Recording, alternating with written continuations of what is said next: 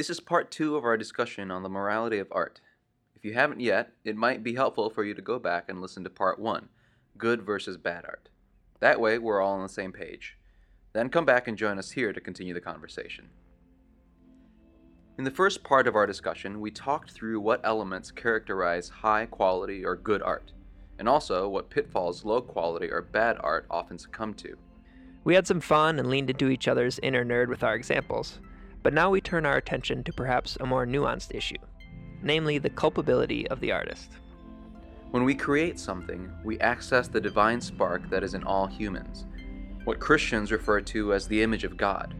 In doing so, we give life to a particular and specific expression of the divinity that is inside each and every one of us. The very act of creation is a sacred and holy practice, one which not only represents our personal experience, but also connects us to a long line of influences and tradition. Yet what do we do with ill-intentioned art? Perhaps a more difficult question, what do we do with well-intentioned art that has adverse consequences in society? Can a pure-hearted artist's creation ever be deemed immoral? Or is all art simply a distillation of humanity to be observed and reflected upon without judgment? All this and more on this edition of Questions from the Pew.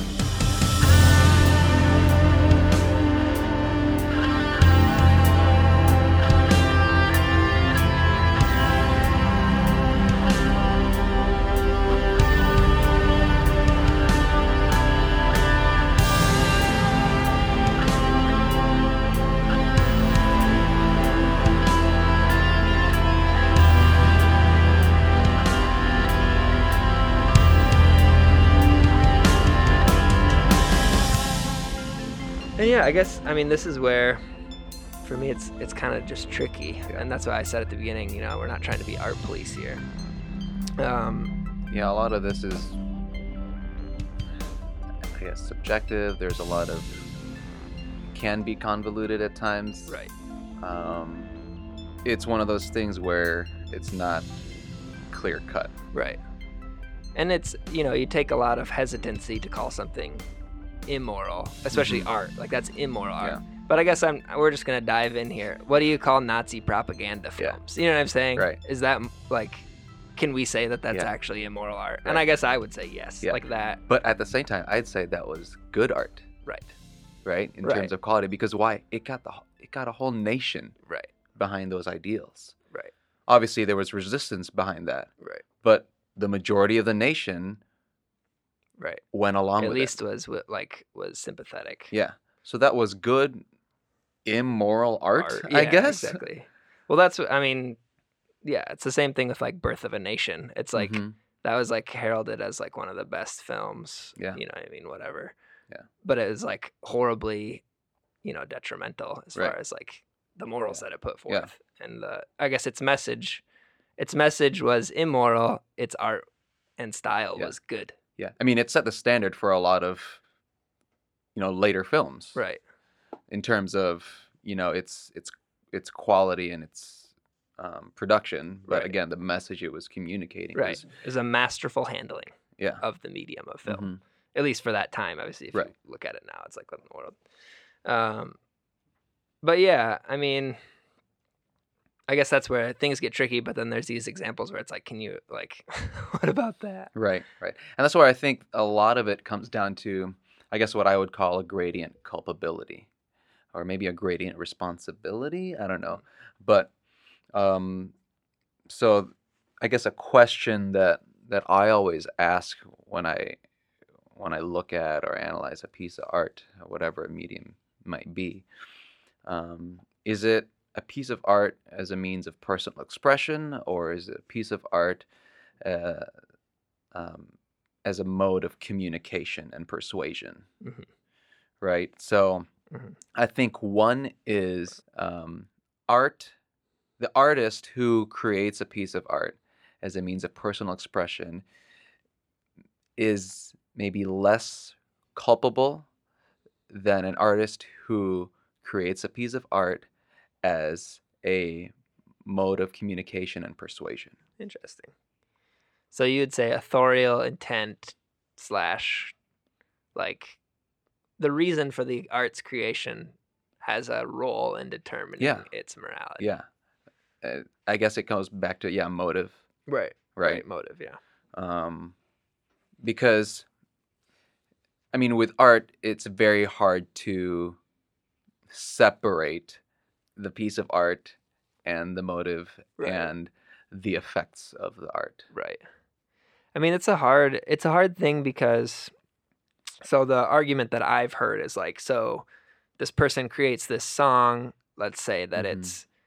it's glamorizing suicide, but they wrote it not to glamorize suicide, but just like to tell the legitimate, you know what I'm saying? Right. Like the legitimate struggle that people have with Mhm. like, maybe like depression, Yeah. anxiety, suicidal thoughts, that kind of Yeah. thing. And then somebody goes and commits suicide after they listen to the song. Mhm. People will say like that, therefore, because it's causing this, negative, immoral thing to happen, then it must be like immoral art. Yeah. And I guess that's where it's like, okay, that I would challenge that because that's, to your point, that speech act theory. I think it's something to be aware of when you create art. So it's not just Mhm. what you're saying, but it's Yeah. what your words are doing. Yeah. So Yes. So for those of you who aren't familiar, speech act theory, it's basically speech act theory is basically, I guess, the idea that your words do something. right, Um, I guess you can't separate your words from their effect, what they do, essentially. right, Yeah. which is fair. Yeah. Which I think is a fair thing. And I guess that's where it's like this is actually tricky. So Mhm. let's, before we I guess go into that a little bit more, let's just make a couple statements that I think can be made Sorry, about. I just want Oh to yeah, go go for it. back to so you were saying about writing the song about suicide and Right. its effects or whatever. It just made me think of that Netflix series 13 Reasons. Is it 13 Reasons I don't Why know. or something like that? I haven't seen it. And it's centered around this. It's pretty recent, so it might be a spoiler alert for some of you. But basically, it's centered around this teenage girl who is suicidal. Mhm. And it centers around her, and eventually, at the end of uh, end of the first season, I think it's at the end of the first season, she does end up committing Oh suicide. wow. Um, and I think the idea and the thought behind creating that series was to portray the struggles of a Right. person who is suicidal, Right. which that motive is great, Right. because it brings that problem out into the open. Right. But a lot of psychologists, a lot of psychiatrists were actually decrying the creating of that series because they were saying that it encourages, and it for a lot of people who are committing, who commit suicide, the problem was they felt unnoticed, Mhm. and because of the focus on the suicidal girl in that series, Yeah. they were saying it fed into that idea. Okay, Yeah. so in the series, it worked for that girl. Right. So it almost validates Right. their thoughts and their desire to commit suicide. Mhm. And so it sparked actually a lot of outrage and obviously a lot of discussion. Right. So that again, that's one of the most recent examples that I can think of Right. where it's like, okay, where do you draw the line between motive, art, and its Effects. effect? Which is fair. And I think that's why I say it's a bit of a nuanced conversation because people can take art and do whatever the heck they want with it. I Mhm. mean, how many horrible things have been done in the Bible's name? You know what I Right. mean? And Yeah. reading. So then it's like, is the Bible bad, immoral art? It's like, Right. no. Like, how it's being treated or how Mhm. it's being interpreted, yes, maybe. Right.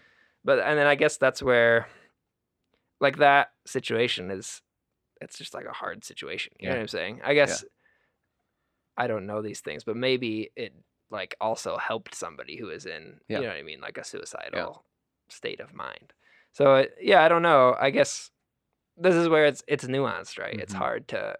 That's why we said kind of at the beginning, it's tricky because it's Yeah. just hard to put a finger on what exactly. Right. It's very easy to label art as good right, or bad, right, but much more difficult to label it moral or immoral. Yeah, right. Yeah, exactly.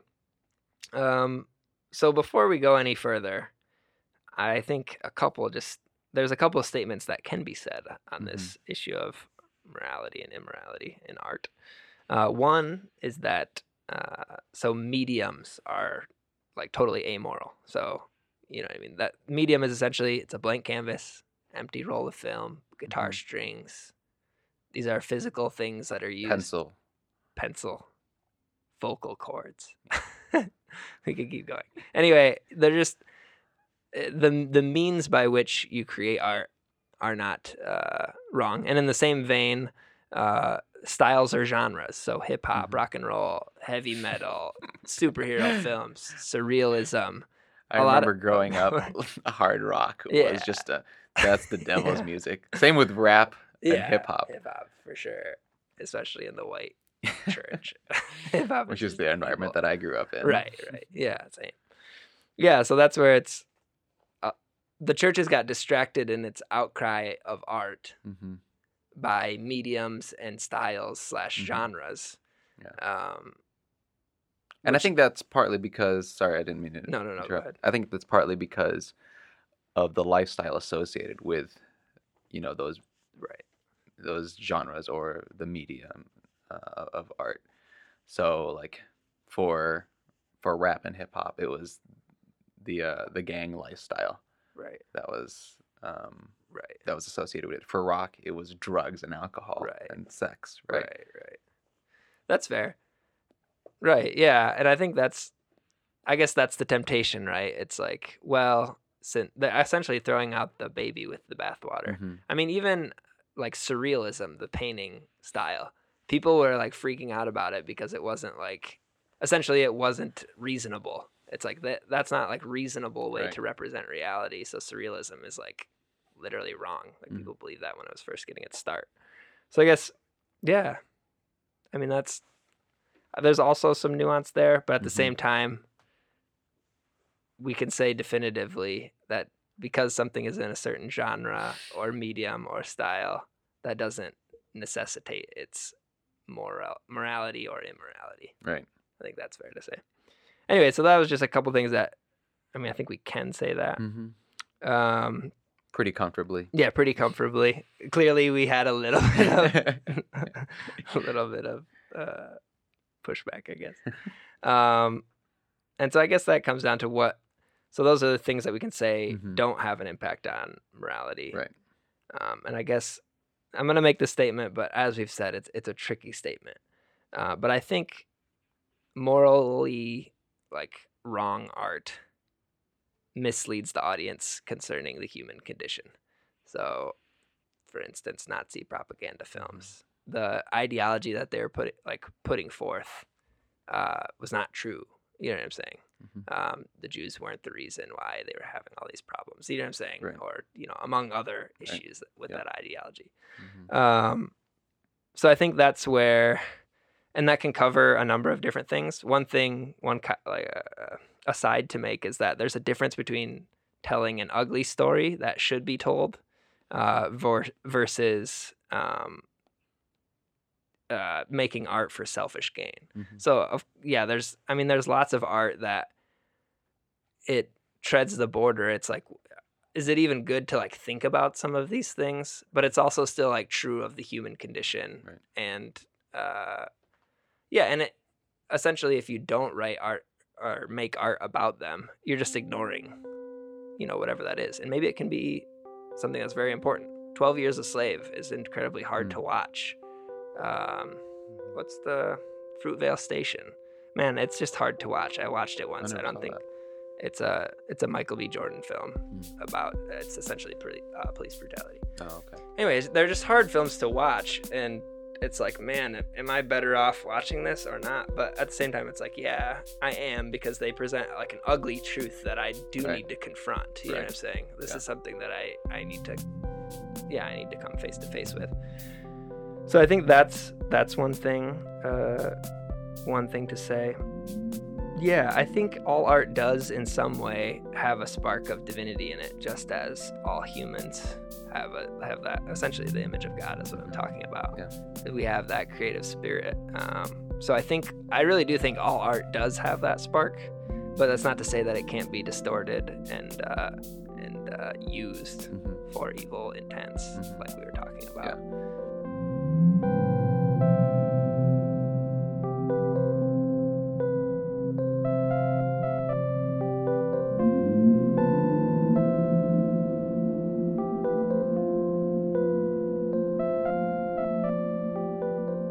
just going back to what I said earlier about, God at creation, right? So he labeled what he created good. And then later on in Romans, Paul talks about how people called what was evil good and what was good evil. So there's that distortion of a divine quality in human beings.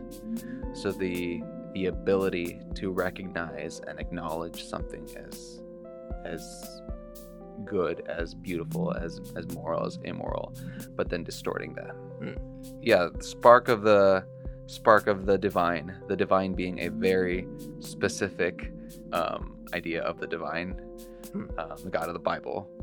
Yeah, that's definitely something that's communicated in the Bible, right? And something that ties humans together as a whole. Yeah, for sure.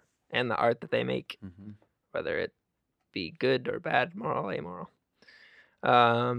Yeah, that's kind of the main things. We could do a quick word on appropriation and genre, which is interesting. Also very another convoluted just so sometimes. tricky, man. We're just taking them up.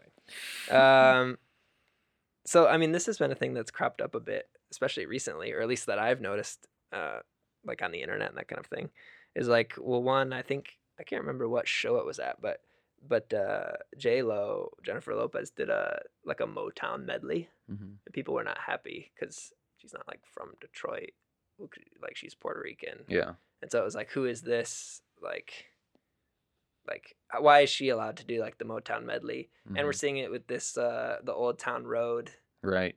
That song. Thanks, Ricky. Yes, Ricky, friend of the show. Yes, he introduced us to good Old Town Road. Honestly, it's a catchy song. Anyway, so that whole saga of, is this a country song? Right. Is this a hip hop song?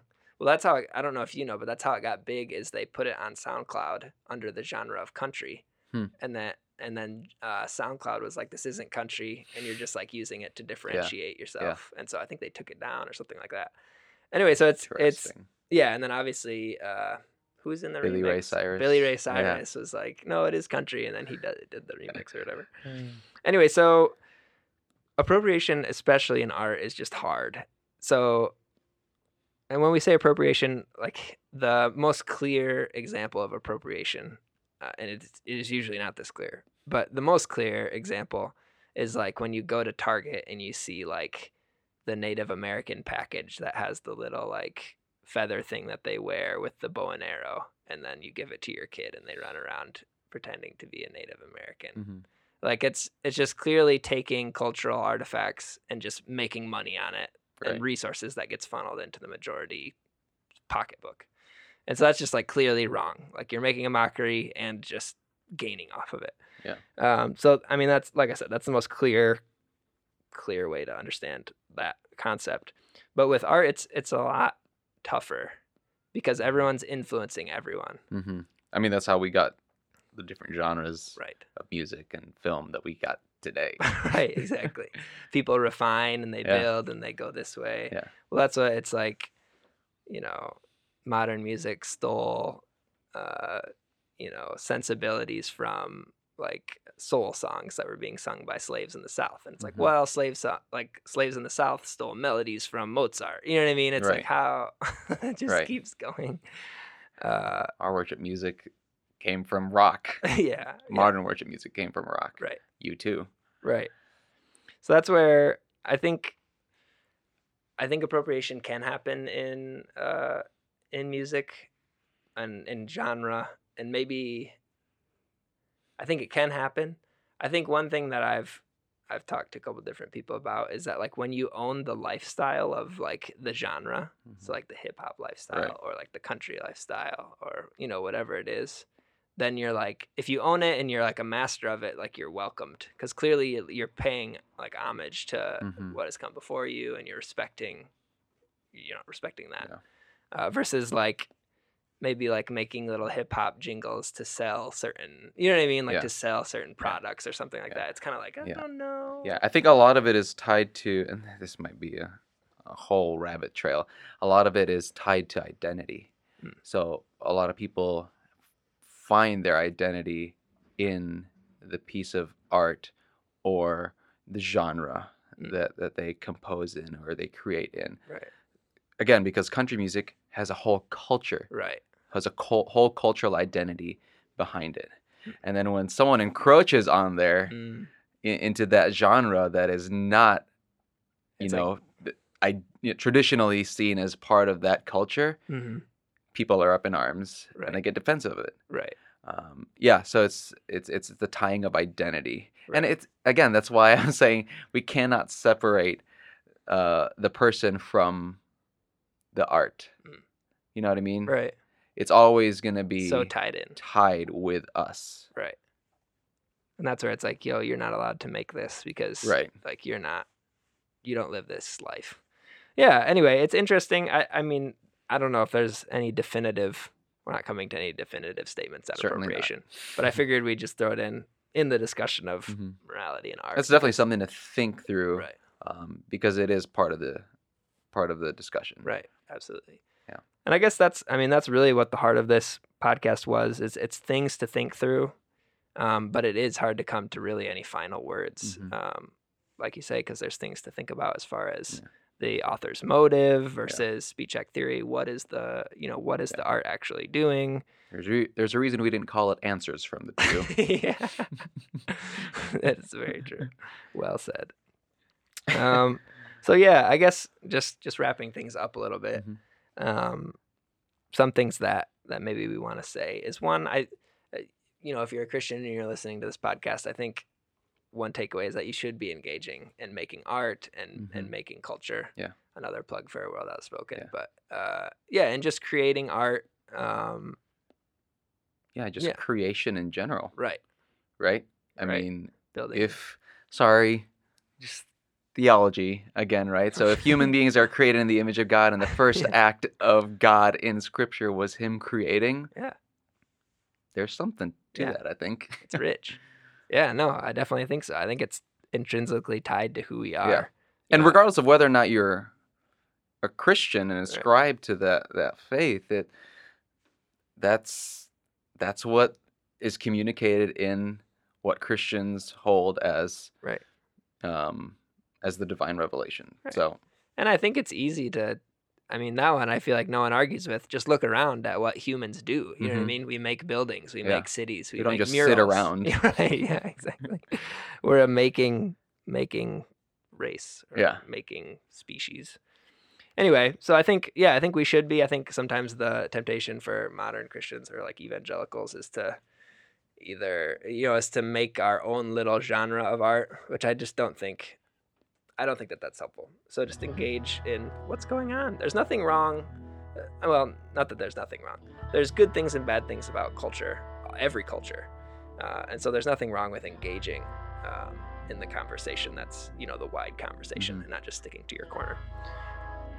Then one thing we had said this earlier, there's two, at least what we had talked about, there's two qualities of art that we had said, two qualities of good art. One, it's the mastery of the medium, right? So using that to really convey, your message and perhaps the reasoned part of it. There really is something to music that speaks to the gut versus the head.